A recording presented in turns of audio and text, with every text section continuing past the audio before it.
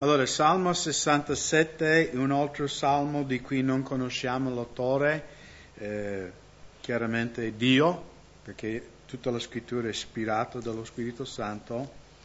È un breve salmo, solo 7 versetti, ma molto ricco. Cominciamo al versetto 1. Dio abbia pietà di noi e ci benedica. Dio faccia risplendere il suo volto su di noi. Amen? E qui c'è questa istruzione, Selah, quindi riposi, mediti. A volte noi pensiamo che siamo egoisti se chiediamo a Dio di benedirci. Giusto? E a volte parlo, ma Dio avrà tante cose da fare, non voglio darlo fastidio, no? Allora intanto il tuo modo, se ragioni così, il tuo modo di capire il Signore è sbagliato, perché Lui è infinitamente intelligente, potente, e può ascoltarci tutti. Anche questo dico, ma Signore, come fa a ascoltare tutta quella gente che prega a te nello stesso momento, eppure tu sei in grado, tranquillamente di gestire tutto? Perché Lui è infinitamente intelligente, saggio, e quindi per il Signore non è nessun problema. Anzi, per il Signore è una cosa gioiosa quando noi vogliamo passare del tempo con Lui. No? Un esempio, no? Alcuni, magari Donovan che erano ancora, sì, magari in piccolo modo, quando David, no? Lui vede loro, fa un sorriso, riconosce, no? Però per me, per dire Josiah, quando viene a casa, ancora anche oggi, no? Lui a mezzogiorno viene a casa per mangiare il pranzo e viene su, magari se io sono in ufficio a lavorare sul computer, e lui mi abbraccia e dice ciao papà, no? Per me dà una grande gioia, no? Che lui è venuto a salutarmi. E quindi noi, come figli di Dio, non dobbiamo mai temere che noi non possiamo entrare nella presenza di nostro Padre in qualunque momento. Ed è biblico a chiedere a Dio di benedirci. Abbiamo anche letto, giusto? E il salmista qui chiede 3 cose. La prima cosa, Dio abbia pietà di noi. Quindi quando uno fa questa richiesta, cosa riconosce davanti a Dio?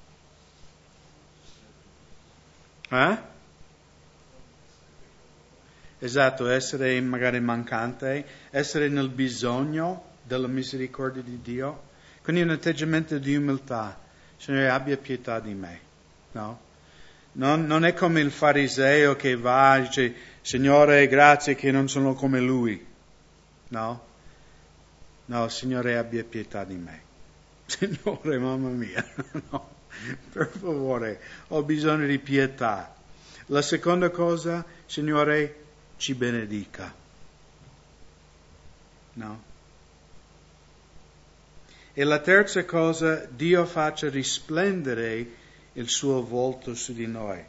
Quando uno risplende, no, la luce c'è, no, perché il salmista usa come la luce, il viso di Dio che illumina luce verso di noi, però voi comprendete, è un modo di parlare figurativamente. E cosa vuol dire? Cosa significa? Quando nella Bibbia dice che Dio faccia risplendere il suo volto su di noi. È un altro modo di dire che il Signore ci sorride, cioè che il suo volto, no, è contento di vederci, no? No, perché anche noi si dice suo viso si è illuminato, giusto? Ok, adesso aggrappatevi alle vostre sedie, ok? Allacciatevi le cinture. Una grande notizia, solo voi di mercoledì avete questo speciale super segreto notizia e quelli sull'internet. Allora, nostro caro Dean ha trovato un'amorosa in America. E Dean mi ha chiamato l'altro giorno e mi ha mandato una foto di lui e è una sorella che Dean conosce da tanti anni. In realtà loro erano, penso che posso condividere, siamo una famiglia, quindi si può condividere, no? Che 18 anni fa lei e Dean erano insieme per vari motivi, diciamo, non è andata a buon fine, diciamo così, però sono rimasti sempre amici come fratello e sorella. Lei va nella stessa chiesa lì di Modesto, della Calvary Chapel, e quindi negli ultimi mesi un po' si stavano scrivendo, no, avanti e indietro, e sai, non è primavera in America, ma si è spuntato l'amore. Noi in inglese abbiamo un canto, no, mi sembra che ha cantato Tony Bennett, no? Love is in the air. Quindi, quando Dean vede, come si chiama Karen? Suzanne, Susanna in italiano, potete garantirvi che il suo viso si illumina, no? Quando lui vede lei. E questo l'ha richiesto il salmista, no? Signore, abbia pietà di noi perché, mamma mia, senza di te, no, siamo un macello. Signore, ci benedica. Signore, fa che tuo volto, cioè che possiamo avere il tuo sorriso, no? Che il tuo sorriso possa posare su di noi, sulla nostra vita. E poi c'è questo riposo, no? Questo momento di meditare, e poi in versetto 2, affinché, quindi c'è un motivo per il quale noi possiamo chiedere a Dio di benedirci, ok? Non è Signore benedicimi perché voglio la villa con la piscina, 2 Ferrari, un Lamborghini, un Rolls Royce e un conto in banca con 10 milioni di euro e 20 milioni di dollari. No?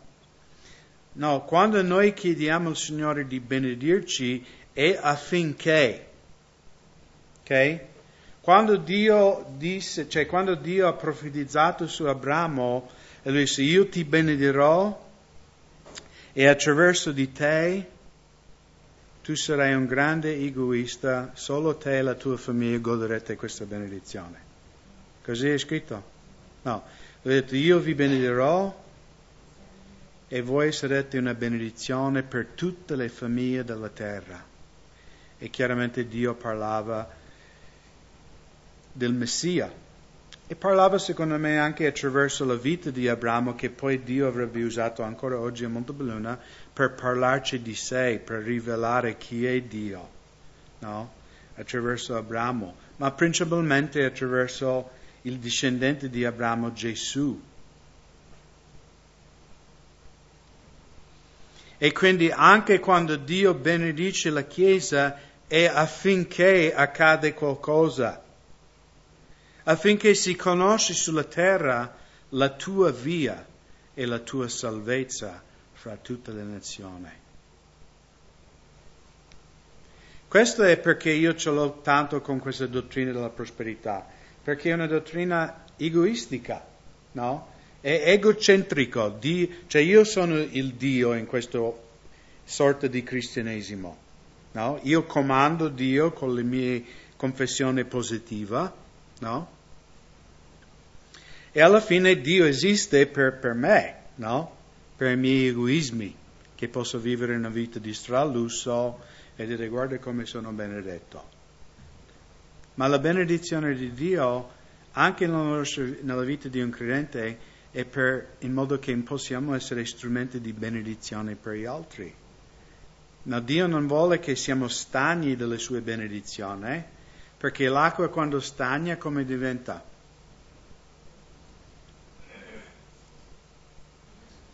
Puzzolente, marcia, velenosa.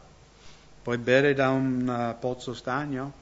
No, Dio vuole che siamo fiumi. Lui ci benedice e noi benediciamo gli altri. Poi Lui ci benedice ancora e noi benediciamo gli altri. E quindi noi possiamo chiedere, Signore, benedici la Chiesa di Montebelluna affinché tutti possano conoscere la Tua via. benedici ancora ogni credente in questa chiesa finché tutte le loro vicinate, i loro parenti, i loro colleghi di lavoro possono conoscere la tua salvezza. Quindi possiamo pregare egoisticamente, Signore benedicimi, ma Signore benedicimi in modo che io sarò una benedizione. E qui in un certo senso vediamo già un'illusione, se vogliamo chiamarlo, alla predicazione del Vangelo. Perché gli ebrei non avevano un comandamento chiaro, netto di andare a proclamare la parola di Dio alle altre nazioni, come noi lo abbiamo, giusto? Gesù prima di salire in cielo cosa ha detto a noi della Chiesa? Andate dunque e predicate questo Vangelo a ogni creatura. Ed ecco io sono con voi fino alla fine di questa età presente. No? Noi la Chiesa abbiamo un comandamento chiaro. Andate, fate discepoli di tutte le nazioni, predicate il Vangelo, fate discepoli di tutte le nazioni, insegnandoli di osservare tutto quello che vi ho insegnato. Israele non aveva un chiaro comandamento, però tante volte nel Vecchio Testamento Dio aveva profetizzato che la notizia del Signore sarebbe diffusa in tutte le nazioni. Però chiaramente anche nel Nuovo Testamento, anche i primi apostoli non era chiaro per loro. Giusto? Nel libro di Atti all'inizio gli apostoli erano solo lì con gli ebrei. No, il Signore doveva mandare a Pietro una visione di quella lenzuola che è sceso 3 volte e il Signore dice ammazza, mangia, e lui ha detto Signore io non ho mai mangiato niente di impuro in tutta la mia vita, e poi il Signore disse quello che Dio ha santificato tu non chiamerai impuro. E poi Pietro viene chiamato alla casa di Cornelio, un italiano, ed è bello perché gli italiani sono i primi gentili convertiti nel libro di Atti e anche i primi gentili battezzati con lo Spirito Santo, ok? Per quello che conta, no? Quindi siete privilegiati. Speriamo che anche negli ultimi tempi l'Italia avrà un versamento dello Spirito Santo, perché ce n'è bisogno. Ce n'è bisogno dappertutto, ma specialmente qui. Quindi, Signore ci benedici affinché la benedizione va, che questa si conosca sulla terra la tua via e la tua salvezza fra tutte le nazioni. I popoli ti celebreranno, Dio, tutti quanti i popoli ti celebreranno. Le nazioni si rallegreranno, giubileranno, perché tu giudicherai i popoli rettamente e condurrai le nazioni sulla terra. E poi c'è questa istruzione, Sela, fermo e medita. Qui il salmista sta profetizzando riguardo il millennio, i 1000 anni dopo il ritorno di Cristo, in cui Gesù regnerà su questa terra. Gesù sarà governante anche dell'Italia un giorno. Amen? Quindi non 5 stelle, 7 stelle. È una battuta.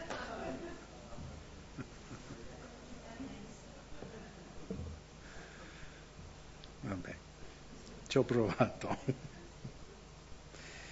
Ti lodano i popoli, o Dio, ti lodano il popolo tutti. La terra produrrà il suo frutto. Dio, nostro Dio, ci benedirà.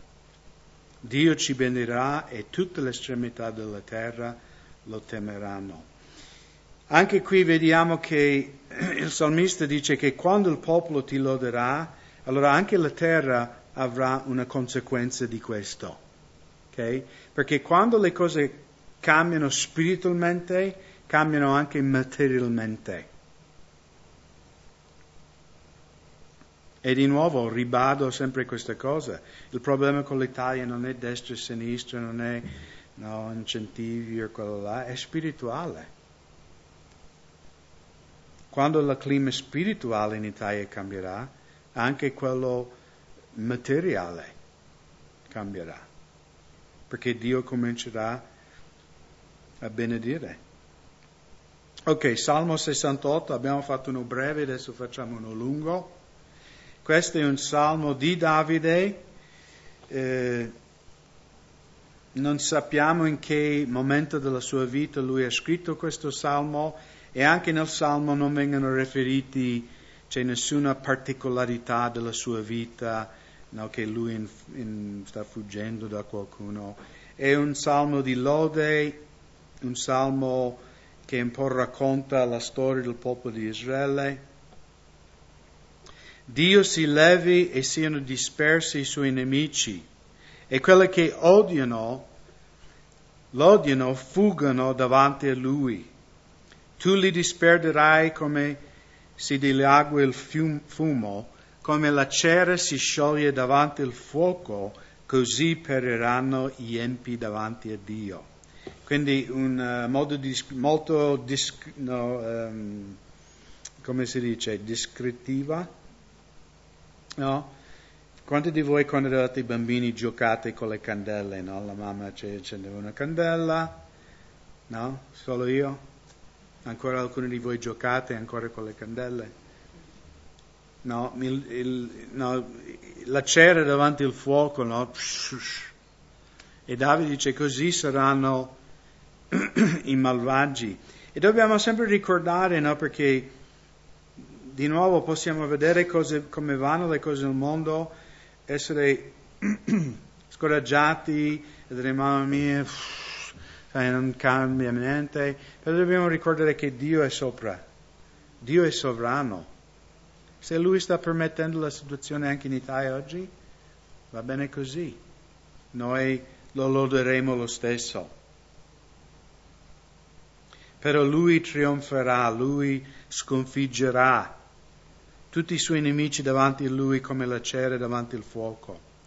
Ma i giusti si rallegreranno, giubileranno davanti a Dio ed esulteranno con canti di gioia.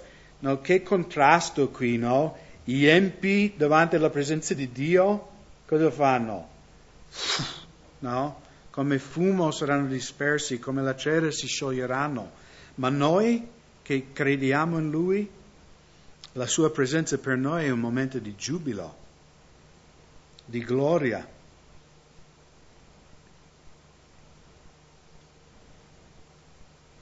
Cantate a Dio, cantate lode al suo nome. Preparate la via a colui che cavalca nei deserti. Il suo nome è l'Eterno, esultate davanti a Lui. E anche qui c'è questo cavalcare non vuol dire che il Signore cavalca un cavallo, no? Però che Lui cavalca sulla natura, no? E qui Davide per descrivere la potenza di Dio. E anche se il Signore cavalca sull'universo, no? Eppure, versetto 5, Lui è padre dei orfani e difensore delle vedove. È Dio nella sua santa dimora. Dio fa abitare i solitari in una famiglia e libera i prigionieri e dà loro prosperità, ma i ribelli dimoreranno in terra riarsa. Quindi Dio difende quelle che non hanno difese. Dio prende sempre la parte del debole. Io non so in Italia, ma in America abbiamo, questa cultura di tifare sempre per l'underdog, no? Almeno una volta era così, non lo so adesso. L'underdog è quello più debole, no?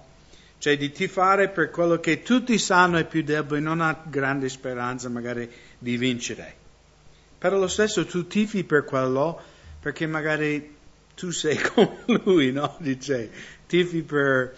No, dice, lui è come... Io sono come il debole, non sono come il campione, no? E Dio tifa per il debole. No, lui è un padre per gli orfani, difensore delle vedove. Oggi nel nostro mondo le vedove hanno una pensione, ma anticamente cioè se moriva tuo marito era molto difficile per una donna. Poi nel Vecchio Testamento Dio, come vediamo nella storia di Ruth, no? Che lei era una vedova, Dio aveva anche provveduto in un certo senso un mezzo di sostenimento anche per le vedove, nel senso che gli operai di un padrone di un terra passavano solo una volta a raccogliere il frumento o il frutto o le olive o uva, quello, potevano passare solo una volta, non 2 volte. E poi Dio aveva comandato nella sua legge che gli orfani e le vedove potevano poi passare e prendere quello che era rimasto. Era un bel sistema perché non era tipo, ok, qua ti stacco un assegno e stai lì a guardare telenovelle tutto il giorno. No, le vedove e gli orfani dovevano lavorare. Cioè dovevano... Perché sapete, cioè non è buono per la dignità dell'uomo che non lavora. No?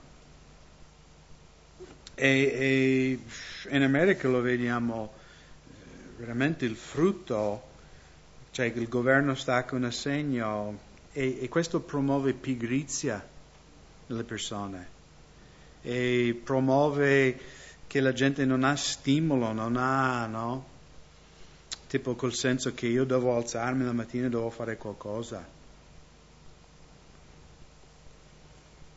Però Dio anche nella sua, nel Vecchio Testamento ha fatto provvedimenti per le vedove e gli orfani. Però comunque lo stesso a quei tempi per una vedova era molto dura. Non era come i nostri giorni, una vedova va fuori per un lavoro, no? Anticamente l'uomo era sempre chi guadagnava per la famiglia. Però qui Davide pronuncia che il Signore è padre di orfani. Se il loro padre è morto, il Signore li prenderà come loro papà. E questo... No, perché noi viviamo in un mondo di grande solitudine, giusto? No, guarda il social network, no? Anche se io personalmente più avanti va, più odio il social network e anche Facebook non lo so. Io ho le mie fasi, no? Tipo un mese dice, chiudo questa cosa, no? Poi dopo dico, ma sai, magari posso anche ministrare a qualcuno, perché ho visto che si può anche ministrare ai miei amici in America che non sono credenti, anche qua. Però è un grande problema, la solitudine. E qui, in versetto 6, Dio fa abitare in solitario, il solitario, in una famiglia. E questa è la cosa bellissima della Chiesa di Cristo quando funziona come dovrebbe funzionare. Amen? Cioè anche se una persona nel mondo, no, nel senso, no, è scartata, no, è sola, però può venire alla Chiesa e avere una famiglia. Io ho trovato questo. Voi sapete, mia mamma è andata col Signore quando io avevo 26 anni, che quando avevo 26 anni credevo di essere, sai, già ormai vecchio, no? Adesso guardi gli studenti nostri che hanno 21, 22 e dice, mamma mia, sono ancora bambini, no? Nessuna offesa ai giovani, a Jake ha 24, quindi già ormai.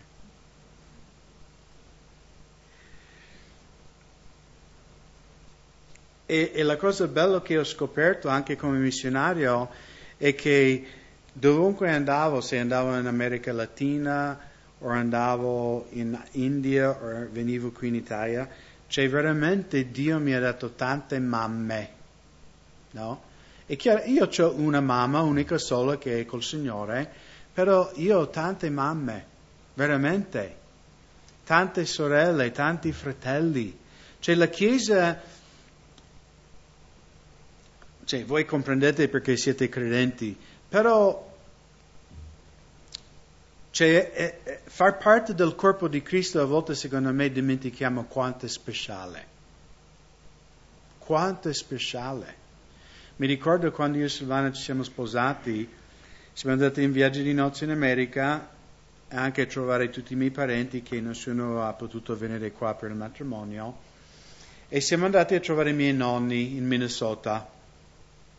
Allora i miei nonni andavano ogni domenica in chiesa, ma non erano credenti. Okay? Era una formalità. E un giorno mio nonno viene da me e dice: andiamo giù dove c'è la vecchia fattoria del tuo bisnonno, cioè di suo papà, dove lui era cresciuto, e trovare lo zio Roy. Anche loro hanno figli missionari e loro mi dicono sempre che pregano per te e per Silvana e la vostra missione in Italia, no? Allora questo zio Roy io avevo visto l'ultima volta quando io forse avevo 10 anni, ma chi si ricordava di questo zio? Cioè io non mi ricordavo neanche come era fatto questo zio Roy, no? Ma vi dico, siamo arrivati lì in questa fattoria in mezzo alla campagna lì dell'America e siamo entrati, sai, loro ci hanno abbracciato e la moglie di Roy, Claire? Sì, voglio dire Chiara, ma Claire, lei ci ha fatto vedere sul frigorifero che loro avevano la nostra foto, no? Con altri missionari, loro hanno detto: noi ogni mattina preghiamo per voi. E poi abbiamo cominciato loro: gloria a Dio, allora parli della missione, il Signore è grande. Cioè Silvana non avevo mai visto queste persone. Io l'avevo visto quando era, che neanche loro mi calcolavano. Ed era strano perché i miei nonni erano lì tipo come gli esclusi, no? Tipo, c'erano come osservatori. No, loro erano tipo increduli, perché noi parlavamo: il Signore ha fatto questo, il Signore è grande, gloria a Dio, fratello. E loro ci guardavano tipo: ma questi non si conoscono neanche, ma sembra che sono i migliori amici che non si sono visti da 10 anni, no? Ma anche loro dopo hanno commentato e detto: sembravate che vi conoscevate tutta una vita. Ha detto: ma queste sono le benedizioni di essere nati di nuovo. Perché quando io ho detto ai miei nonni che era nato di nuovo, ho detto: tu sei in una setta, chissà che cosa. Però è bello, no? Tu vai in un posto dove non sei mai stato e conosci i fratelli, perché lo Spirito Santo è dentro di noi e dentro di loro. Siamo stati adottati nella stessa famiglia. Ed è una cosa bellissima della Chiesa che, di nuovo, nel mondo magari gli anziani, persone più deboli, sono scartate, perché fuori di Cristo, no, il più forte sopravvive, il più intelligente, il più furbo. Ma nella famiglia di Dio, no, Dio ci pone in una famiglia. Ma i ribelli dimoreranno in terra riarsa, quindi c'è un contrasto qui. La benedizione di far parte della famiglia di Dio e la grande mancanza di benedizione quando uno è fuori dalla famiglia di Dio. No? Ed è vero, le persone ribelle, la loro vita è arida. O Dio, quando uscisti davanti al tuo popolo, quando tu marciasti attraverso il deserto. La terra tremò, anche i cieli stillarono acqua alla presenza di Dio. Lo stesso Sinai tremò alla presenza di Dio, al Dio di Israele. Chiaramente qui Davide sta raccontando, no, la Pasqua, la salvezza di Israele dall'Egitto. Forse lui, quando parla della pioggia, parla in modo figurativo della manna che Dio ha fatto piovere, perché la Bibbia dice che la manna pioveva su di loro. Tu hai riversato un'abbondante pioggia, o Dio, e hai ridato vigore alla tua eredità quando era esausta. Il tuo gregge vi trovò una dimora e nella tua bontà, o Dio, hai provveduto per i miseri. Il Signore diede la parola e grande è stato il numero di quelle che hanno proclamata.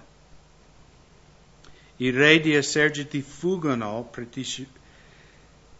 precipitosamente, mentre quella che rimane a casa si divide il bottino. Anche se siete rimasti a riposare fra i ovile, voi siete come le ali della colomba coperte di argento, come le sue piume di oro risplendente.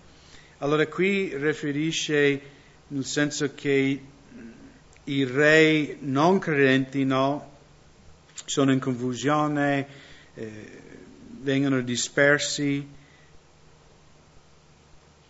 Questo chi rimane a casa sarebbe tipo le donne di Israele. E Davide descrive il fatto che chi non ti conosce, Signore, va in giro in confusione, ma la donna che rimane a casa non fa niente, cioè prende il bottino della guerra, di queste guerre che i re fanno fra di loro. E secondo me parla della grazia di Dio, ma anche il fatto che tante volte io ho scoperto che facendo niente faccio molto di più di fare tanto. Ok? E cosa vuol dire con questo? Che magari io prego, prendo tempo in preghiera nella parola, riposo nel Signore e il Signore fa tutto. Il Signore fa che il bottino arrivi in casa mia, senza che esco neanche di casa. Invece al contrario, tante volte magari non prego, non leggo la Bibbia, parto in quarto, anche se poi i marci poi si ingranano, perché non cammino nello Spirito. Corro a destra e a sinistra, Bascia, Feltre, Padova, qui e lì, cercano di combinare 1000 cose e alla fine della giornata un pugno di, come si dice? Un pugno di mosche. Signore, forse era meglio che forse era meglio che cercavo consigli da te prima. Ho sprecato tutta una giornata e alla fine concluso 0. Invece quando riposiamo nel Signore, a volte il Signore fa venire le sue benedizioni anche in casa nostra. Quando l'Onnipotente disperse i re nel paese, lo Zalmon fu coperto di neve. Un monte di Dio è il monte di Bashan, un monte del monte Cima è il monte di Bashan. O monte delle molte cime, perché guardate con invidia il monte che Dio ha desiderato per la sua dimora? Sì, l'Eterno vi abiterà per sempre. Allora qui quando parla di questo monte di Bashan riferisce al monte Sion, a Gerusalemme, che qualcuno è stato in Israele? No, nessuno. Allora facciamo un viaggio. Paga Jake.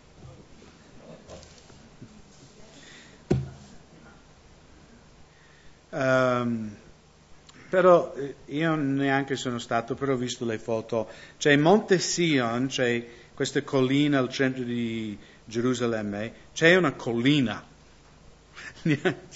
neanche potremmo chiamarlo un monte, no? E qui Davide parla del fatto che, perché questi monti dei molti cimi, tutti pensano che è il monte Hermon, che è nel nord di Israele, nord del Mar di Galilea, perché il monte Hermon è un po' come Monte Grappa, è una grande massiccia, con tanti punti sopra, ed è la montagna più alta in Israele, più di 3.000 metri, o quasi 3.000 metri, che a volte è coperto di neve, e anche la Bibbia descrive Hermon con la neve sopra. E Davide dice che Hermon, questi monti alti, potentissimi, sono gelosi di Monte Sion perché il Signore è là, anche se è una collina. E secondo me ha un senso anche figurativo noi, no? Chi siamo noi nel mondo? Siamo i più grandi monti? No, siamo le colline, forse. Io sarei un mucchio delle formiche, forse, no? Però il Signore è nella mia vita. E quindi le persone sono gelose. I carri di Dio sono miriadi e migliaia di migliaia. Il Signore è fra di essi come al Sinai nel santuario. Qui Davide descrive una realtà spirituale che noi non vediamo. Forse voi ricordate la storia in Secondo Re 6, no? Giriamo lì un secondo, magari per chi è nuovo lo leggiamo velocemente.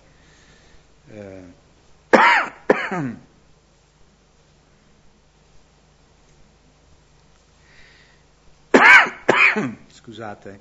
Allora, qui in Secondo Re, capitolo 6, abbiamo i Siri che vengono contro Israele per distruggerlo.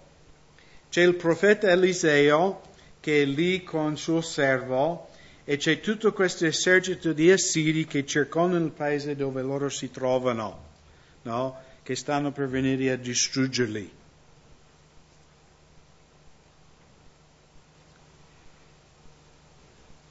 E leggiamo dal versetto 13, dove il re di Assiri manda tutto questo esercito per catturare Eliseo. Allora il re disse: andate a vedere dove si trova perché lo posso mandare a prendere. Gli fu riferito: ecco, si trova a Dotom. Così il re vi mandò cavalli, carri e un grande esercito. Essi giunsero di notte e circondarono la città. L'indomani il servo dell'uomo di Dio si alzò al mattino presto e uscì, ed ecco la città era circondata di un esercito con cavalli e cavalieri. Allora il suo servo gli disse: cosa faremo, mio signore?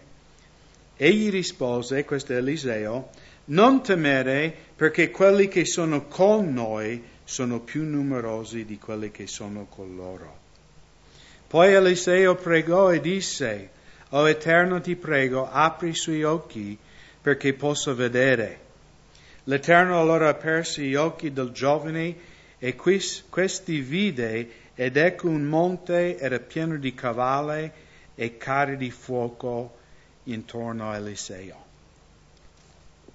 È importante per noi di sempre ricordare che se Dio è con noi, chi sarà contro di noi? Chi?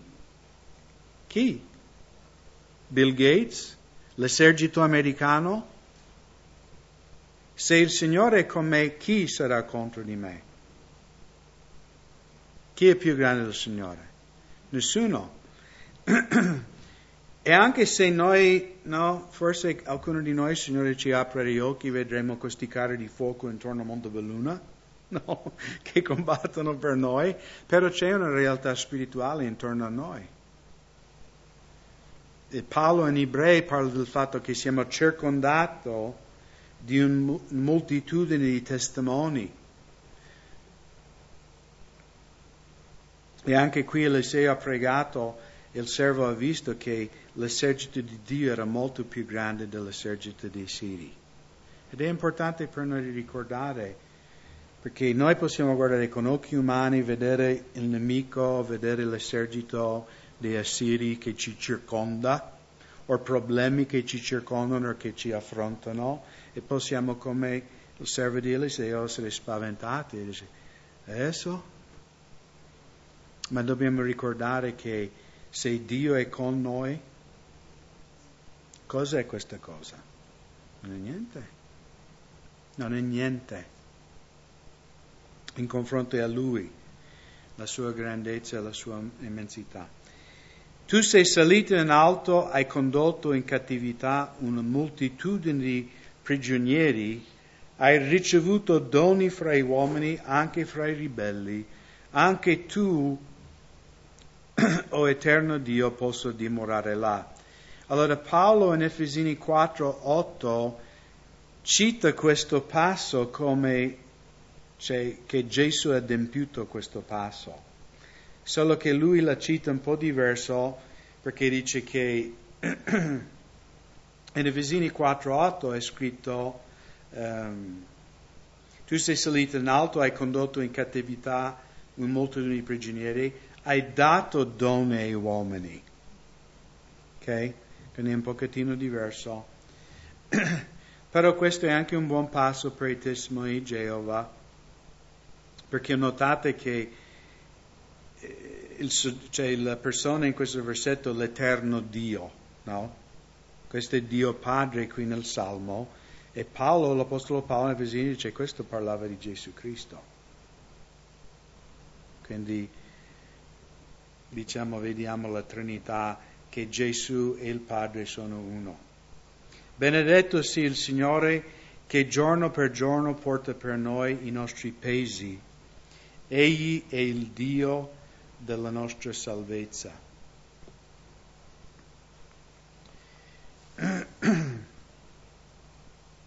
Allora in inglese questo è tradotto, e non ho avuto tempo oggi di vedere nell'originale come è in ebraico, ma in inglese è scritto benedetto sia il Signore che giorno per giorno ci carichi delle sue benedizioni.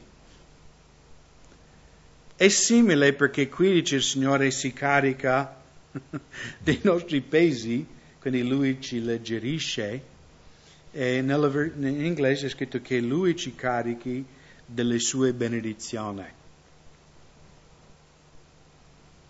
Quindi più o meno dice la stessa cosa ma in modo diverso.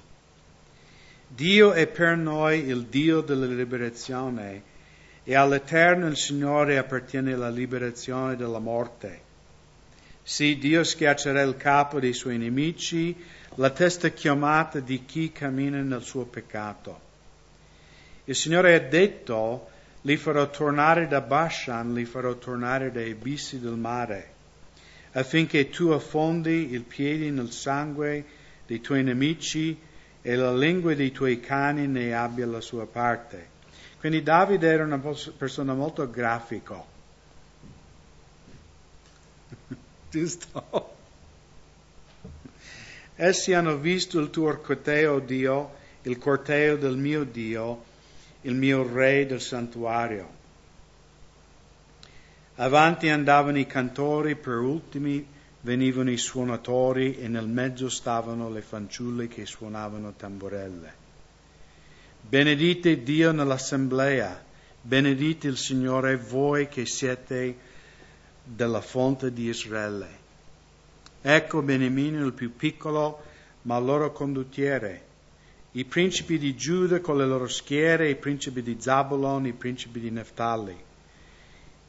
Il tuo Dio ha stabilito la tua forza, consolido Dio quanto hai fatto per noi. A motivo del tuo tempio a Gerusalemme, i re ti porteranno doni.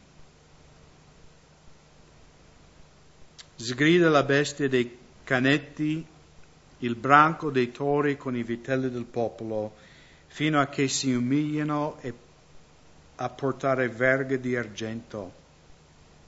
Disperdi i popoli che si dilettano in guerra. Principi verranno dall'Egitto, l'Etiopia si affretterà a tendere le sue mani a Dio. O regni della terra, cantate a Dio, cantate le lodi al Signore. E di nuovo c'è questa istruzione di meditare. Poi gli ultimi 3 versetti. A colui che cavalca sopra i cieli dei cieli eterni. Ecco, egli manda fuori la sua voce, una voce potente. Riconoscete la potenza di Dio. La sua maestà è sopra Israele, la sua potenza nei cieli. O Dio, tu sei tremendo, dal tuo santuario. Il Dio di Israele è quello che dà forza e vigore al popolo. Benedetto sia Dio. Amen.